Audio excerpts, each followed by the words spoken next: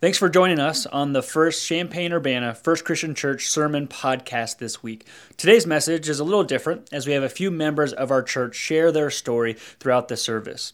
We've been in a series called Long Story Short and talking about how the Bible as well as our own personal faith stories break down in a similar format. Before, but, because. It's a breakdown of before Jesus, life was a certain way, but Jesus came and stepped into our lives, and so because of that moment, our lives are now changed because of our faith in Jesus. With that said, we want you to know that you can watch this message online to more easily track along with each person's story. To do so, visit fcc-online.org/messages. We hope this message is encouraging to you, and if there's any way that we can help you with your faith journey this week, please feel free to reach out to us at the same website mentioned before. Thanks, and have a great week. I'm Adrian Wingler. I'm Samara Brown. I'm Karen Cottrell. My name's Ryan Brown, and this is my story. And this is my story. And this is my story. And this is my story. Before I became a believer in Christ, I always had the goal of being successful, and so to me it was very black and white that there was a right way and a wrong way to do something, and so I was always striving to do what was right, and that was, through my grades, through the career that I was choosing. I believe that there was only one right way to do things. So I grew up in the church, born 10 days before Christmas, so literally went right into the Christmas season, and I just kind of went through the motions growing up. Didn't really do things because I really wanted to. I did it because I felt like it was necessary for that next step, just to go through the motions. I didn't really own it. It wasn't my decision or my choice. And so when I went to college, I went to Illinois Wesleyan, and I kind of stepped back from the church, and when it really hit me, I really took a big step back was when my grandma passed away, and I started questioning him. I started asking, is he real? Does he exist? Can he love us if he's letting this wonderful person leave so suddenly? Yeah, so I just stopped going to church. I stopped believing. I didn't even think about God really after that. So after my grandma passed away, I started going to more parties. I started to drink more, and I felt better. I felt better just drowning those sorrows and those doubts with things that could numb the pain and just get me away from reality for a little bit. Before I knew Jesus, I didn't go to church. I didn't grow up going to church. My father is Jewish, my mother is Christian. So growing up, I didn't really choose either one. It wasn't until I was older that I started trying to make choices about myself and what I believed. And I always called myself spiritual but not religious. And that lasted for a long time. I believed that for a long time. And it wasn't until my kids came along and they were in youth group at my husband's church, and I started going with them, that I started looking at kind of who Jesus was. And I didn't really know. I had never really studied. I never really knew much about him as a man. So I started listening, and I wondered if maybe he felt like he was talking to me in church there with my kids. So I started paying attention, and eventually I joined a church.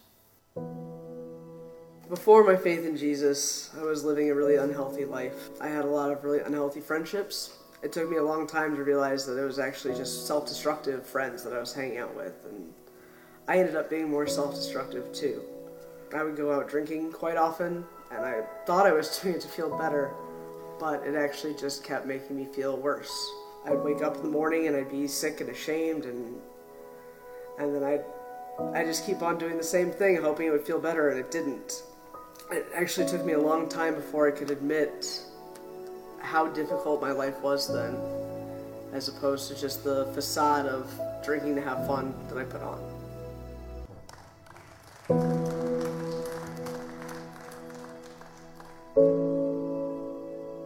But then I got engaged to my now wife. We had dated all throughout high school and all throughout college. And we had grown together. We had been together for so long. We had grown so much.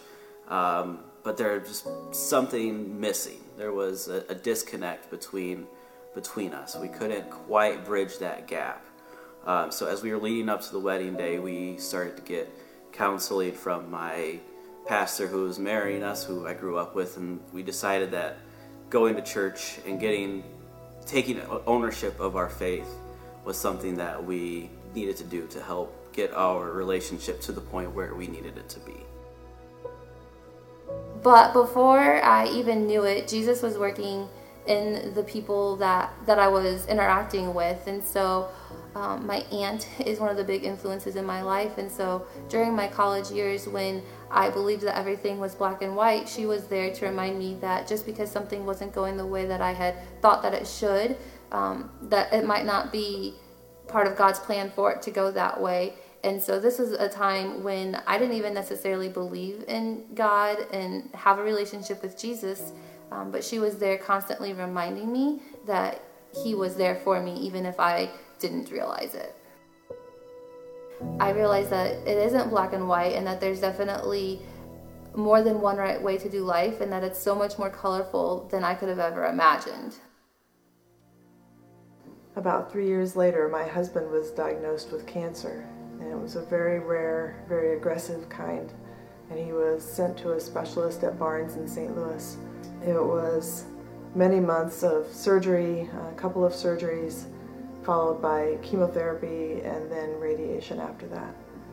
And we had to leave our kids here. They stayed with our parents, and we had to rent an apartment in St. Louis, and we basically had to live there while he went through his treatments. And one day in the hospital, after we got him all hooked up to his IVs, where he would stay there all day, I went for a walk in Forest Park across the street, and it was common for me. It was something that I had started doing every morning, and there wasn't anything unusual about that. But as I started walking through the park that morning, I just started getting really mad at God for everything that we were going through, and I just stopped walking and I just said out loud, "Are you serious right now? Like, is this seriously what you want us to be doing right now? I can't believe this is where you have us. Like, my husband has a 20% chance of surviving this cancer. I'm a full-time student. He can't work now. Our kids are basically homeless, couch surfing. We have no money. And you're telling me that this is what you want us to be doing right now. I can't believe this. I have to hold all of this together, and I can't believe this is where you have me right now." And I had a vision. And it was my husband standing in front of me. But it wasn't my husband, it was Jesus. And it was my husband like a robe over the top of Jesus, and that I could see through the torn fabric. I could see Jesus on the inside, and I could see Jim on the outside. And I heard a voice, and it said to me, "Take care of my son." And I knew that that was God talking to me, and I knew that he was telling me that what he wanted me to do was to take care of his son, this man that I saw standing in front of me, my husband on the outside and my Savior on the inside, and that God would take care of the rest. And he did.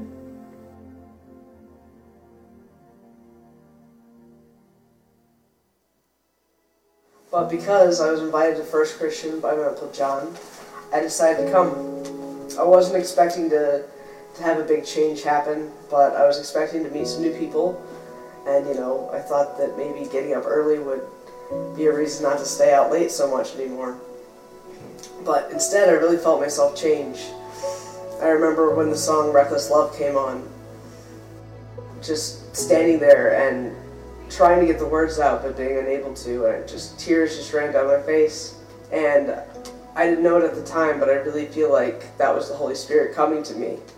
And I feel like Jesus was telling me, you don't have to live like this. I've got something so much better planned for you. You guys can have a seat real quick. Man, it's been an encouraging morning today to worship with you guys. It's been encouraging to hear these stories so far, and I can't wait for you to hear the end, the because part of the story. But we asked these guys to share their story with us this morning because, one, we wanted you to feel the power of what God does in people's lives. We wanted you to understand that it's not just one person that has a great story, that God is working in thousands and thousands of lives in a powerful way. And we also wanted you to see that all of our stories, whether it's God's story or our individual stories, follow sort of that same path, that before Jesus, that but Jesus moment, and the because moment. And although, as Eric so perfectly said in Urbana last week, some of us have bigger butts than others. Did he just say that from stage? Why is his voice so weird this morning? Anyway, some of us have that bigger butt moment because we realize that, we've been forgiven of more. Or maybe some of us feel like, wow, our story's boring because we've just always loved Jesus. Let me tell you that every story has power as long as it points to Jesus. Your story has power as long as it points to Jesus. You see, from the beginning of this whole series, we've talked about the fact that Scripture has transformative power, that the story of Jesus, as we've broken down the entire Bible in 1 week, crazy, as we've done that, it showed that there is power and transformative power in Scripture. As we talked about the power of stories and even their structure and the way the Bible is formed, we learned that. And as we looked at Apostle Paul's story last week, we saw that. But all of these had a clear-cut turning point, and that point was Jesus. It was the work of Jesus on the cross. And so whether it was the story of Scripture or the Apostle Paul or all the stories we've been hearing today, they all point to Jesus. And so I ask you this morning, does your story point to Jesus? If yes, that's awesome. We are so grateful that you are here, that you're part of this church. We need you. And we want to remind you in an encouraging way that same grace that saved you is the same spirit and power that will sustain you going forward, that God is walking with you daily. And you need that. You absolutely need that because your job now is to share your story. Do you understand that? I'm paid to be a pastor. I'm not paid to save people, though. That's all of our job, is to show them who Jesus Christ is in our story so that he can do that work. So for the rest of us in the room who maybe haven't come to that moment, we're still in the because. We haven't even got to that sort of but Jesus moment of our lives. Let me tell you a couple things that happened to those who found Jesus. The things, as my old pastor used to say, we're just the beggars who found the bread. Let us tell you what we found. It's the realization that we're all sinners. By the way, still sinner. We're all sinners and we need a Savior. We need the grace of God to cover our sin. And then also, a little more sobering realization is that we still need his love and his grace daily. For our sins, for our temptations, for our transgressions, there's just so much that we can't do on our own. Let me be very real with you. If you have not had that but Jesus moment where you've decided to follow him as your Lord and Savior, life doesn't get magically perfect. As a matter of fact, can I be super real with you? It might go the opposite direction because somebody is going to be pretty mad. And they're going to come after you, and they're going to say, let me get that guy back in my fold. Life doesn't get perfect. But let me tell you what happens. We have hope. We have hope that this life is as bad as it gets, that it only gets better, that the afterlife, as we celebrate with the angels, with Jesus, that's amazing. But frankly, God wants it to begin here. He wants us to experience the joy of his life on earth and the truth of this life in him. Now, we started this whole thing talking about the fact that we believe in the power of Scripture. We believe that it's God-breathed and all that comes with that. But the reality is, we don't believe because it is written. It is written because it is true. Do you understand the difference? We believe that Jesus and what he did is true, and that the power is in him. And this was written because of what he did. And so let me read just a section of what was written because of the work of Jesus this morning. It's in Ephesians 2. It says, "But God is so rich in mercy, and he loved us so much that even though we were dead because of our sins, he gave us life when he raised Christ from the dead.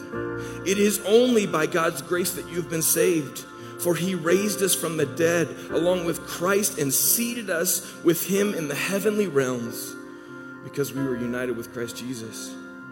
And so God can point to us in all future ages as examples of the incredible wealth of his grace and kindness toward us, as shown in all he has done for those of us who are united with him in Christ Jesus. God saved you by his grace when you believed. And you can't take credit for this. And I can't take credit for this. It's a gift from God. Salvation is not a reward for the good things we have done, so none of us can boast about it. For we, listen to this, we are God's masterpiece. He created us anew. The old is gone, so that we can do the good things he had planned for us long ago. As we move to a time of response, I want to ask you that question again. Does your story point to Jesus? Does your story point to Jesus? Some of us in this room can't say yes to that. As a matter of fact, we are definitely living in the before. We don't even understand what all this means. But I want to tell you, today could be the day. Today could be the day where you come up to this prayer area and you can kneel down and you can say, "Jesus, I need you in my life. I need you in my heart. I need you to be part of my family." Maybe it's a chance where you run and just, I don't care who it is, grab somebody beside you. I know they just got real nervous, but grab somebody beside you and talk about it and say, "I need Jesus. What do I do?" Maybe you write it on a card and you put it in these response boxes as we move around the room in a minute. But today can be that day. This can be your "but Jesus" moment. And there's nothing better. Nothing.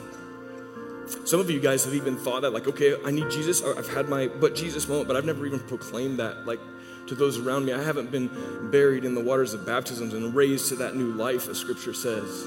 Guys, next week is a baptism Sunday. You can write that same thing on those cards and put it in the boxes. You can grab somebody, you can email us, be part of what God is doing in this church and celebrate through baptism in a beautiful way next week. Some of you have received this good news. It's been a part of your life, maybe for a year, maybe for 50 years. But maybe it's not quite as, the "because" is not quite what it used to be. Maybe we've forgotten what that means, or maybe, frankly, we never quite knew. Maybe we lost the instructions, you know? And let me tell you what God is calling you to. He's calling you to share your story. Now, we're going to prepare for that. If you're new to this church, I want you to know that we're going to get up and do weird stuff. We're going to move around the room here in a second. And some people are going to come kneel up here and pray over whatever's on their mind, what God's moving in their heart. Some people are going to go to these 6 tables around the room, and they're going to take communion, and they're going to celebrate the body that was broken for them on the cross and the blood that was spilled for them on the cross, and they're going to worship in that moment. Some people are going to give of their finances, because that's the way that we believe God has called us to worship back, is to be generous in him. So they will pull out, you'll see them pull out their phones and type on the Give app, or maybe they'll walk to these boxes and throw a check in or whatever and just worship through generosity. But if you're one of those guys and you're going, "What do I do next?" Let me tell you, tell your story. Not just to the people at church, which is encouraging and it's awesome because we get to know each other, but to the people who do not know Jesus. You know, I woke up this morning pretty mad at God. We have these moments a lot. And I said, "Seriously? I'm supposed to go preach about telling the story today and I can't talk. What are you doing?" And as God often says, "Yeah, Jeff, you know better than I do." I don't think it was an accident. Because what settled into my soul is that when we don't tell our story, we rob God of his voice. Jesus has called us, has empowered us, and plans to use us to spread his kingdom, to show people who he is because of how he's moving in us, in you. Your story may feel like the most boring thing on the planet, but guess what? There's another boring person right beside you that needs to hear it. Or you may think you're too far gone. Come talk to me, because I promise you you're not. Your story may be the most powerful thing people ever hear. You may be who God has chosen to show them his face. And so I ask you this morning, prepare your heart, because when we leave this place, it's time to go share our stories. Whatever the next step is in your story, I just want to ask you one thing today. Don't waste this moment. Don't waste this moment. Would you stand with me? Father, there is no greater story than yours, but somehow you've chosen to speak through us. You've chosen to live in us and show people a glimpse of who you are, even in our lives. And so, Father, I pray you lay your story on our heart. I pray that our story comes out of our mouths and that this world begins to change because your people grasp hold of exactly how you've lined this out, that you've called us to be an army of people spreading the good news. Yes, in the Bible. Yes, in all the story structure. But Father, in what you're doing in our own lives too. Give us the boldness. And Father, if there are people in this room right now who've not had that but Jesus moment, Father, I pray you give them boldness. I pray we welcome them with open arms. And Father, maybe this be one of the most joyous days of their life. It's your name I pray, and we continue to worship. Amen.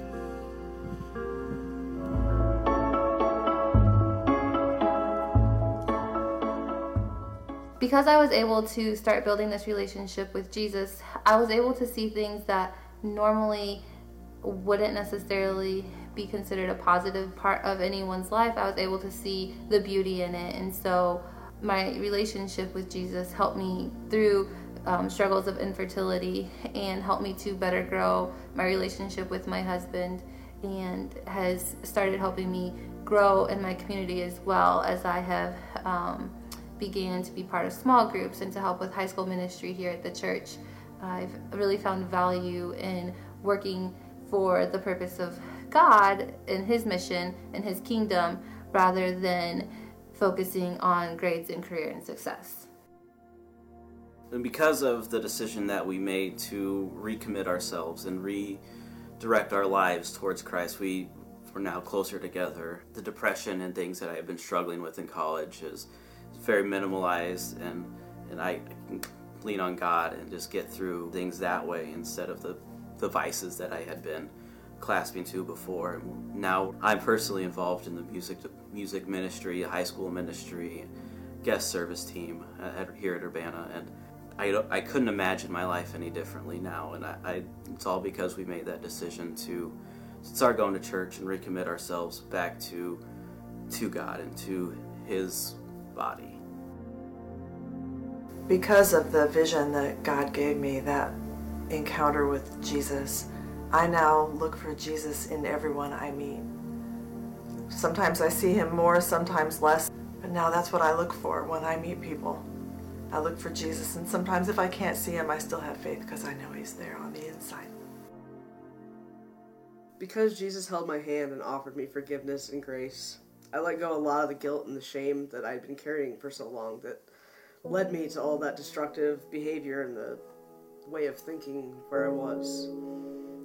And through that, I've met some really amazing people with awesomely positive intentions who have shown me that they care about me and they have a real love for Jesus, which is just absolutely inspiring.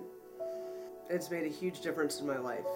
And I've been through difficult times before Jesus and with Jesus. But the difference is that now that I have support and strength like I'd never had before.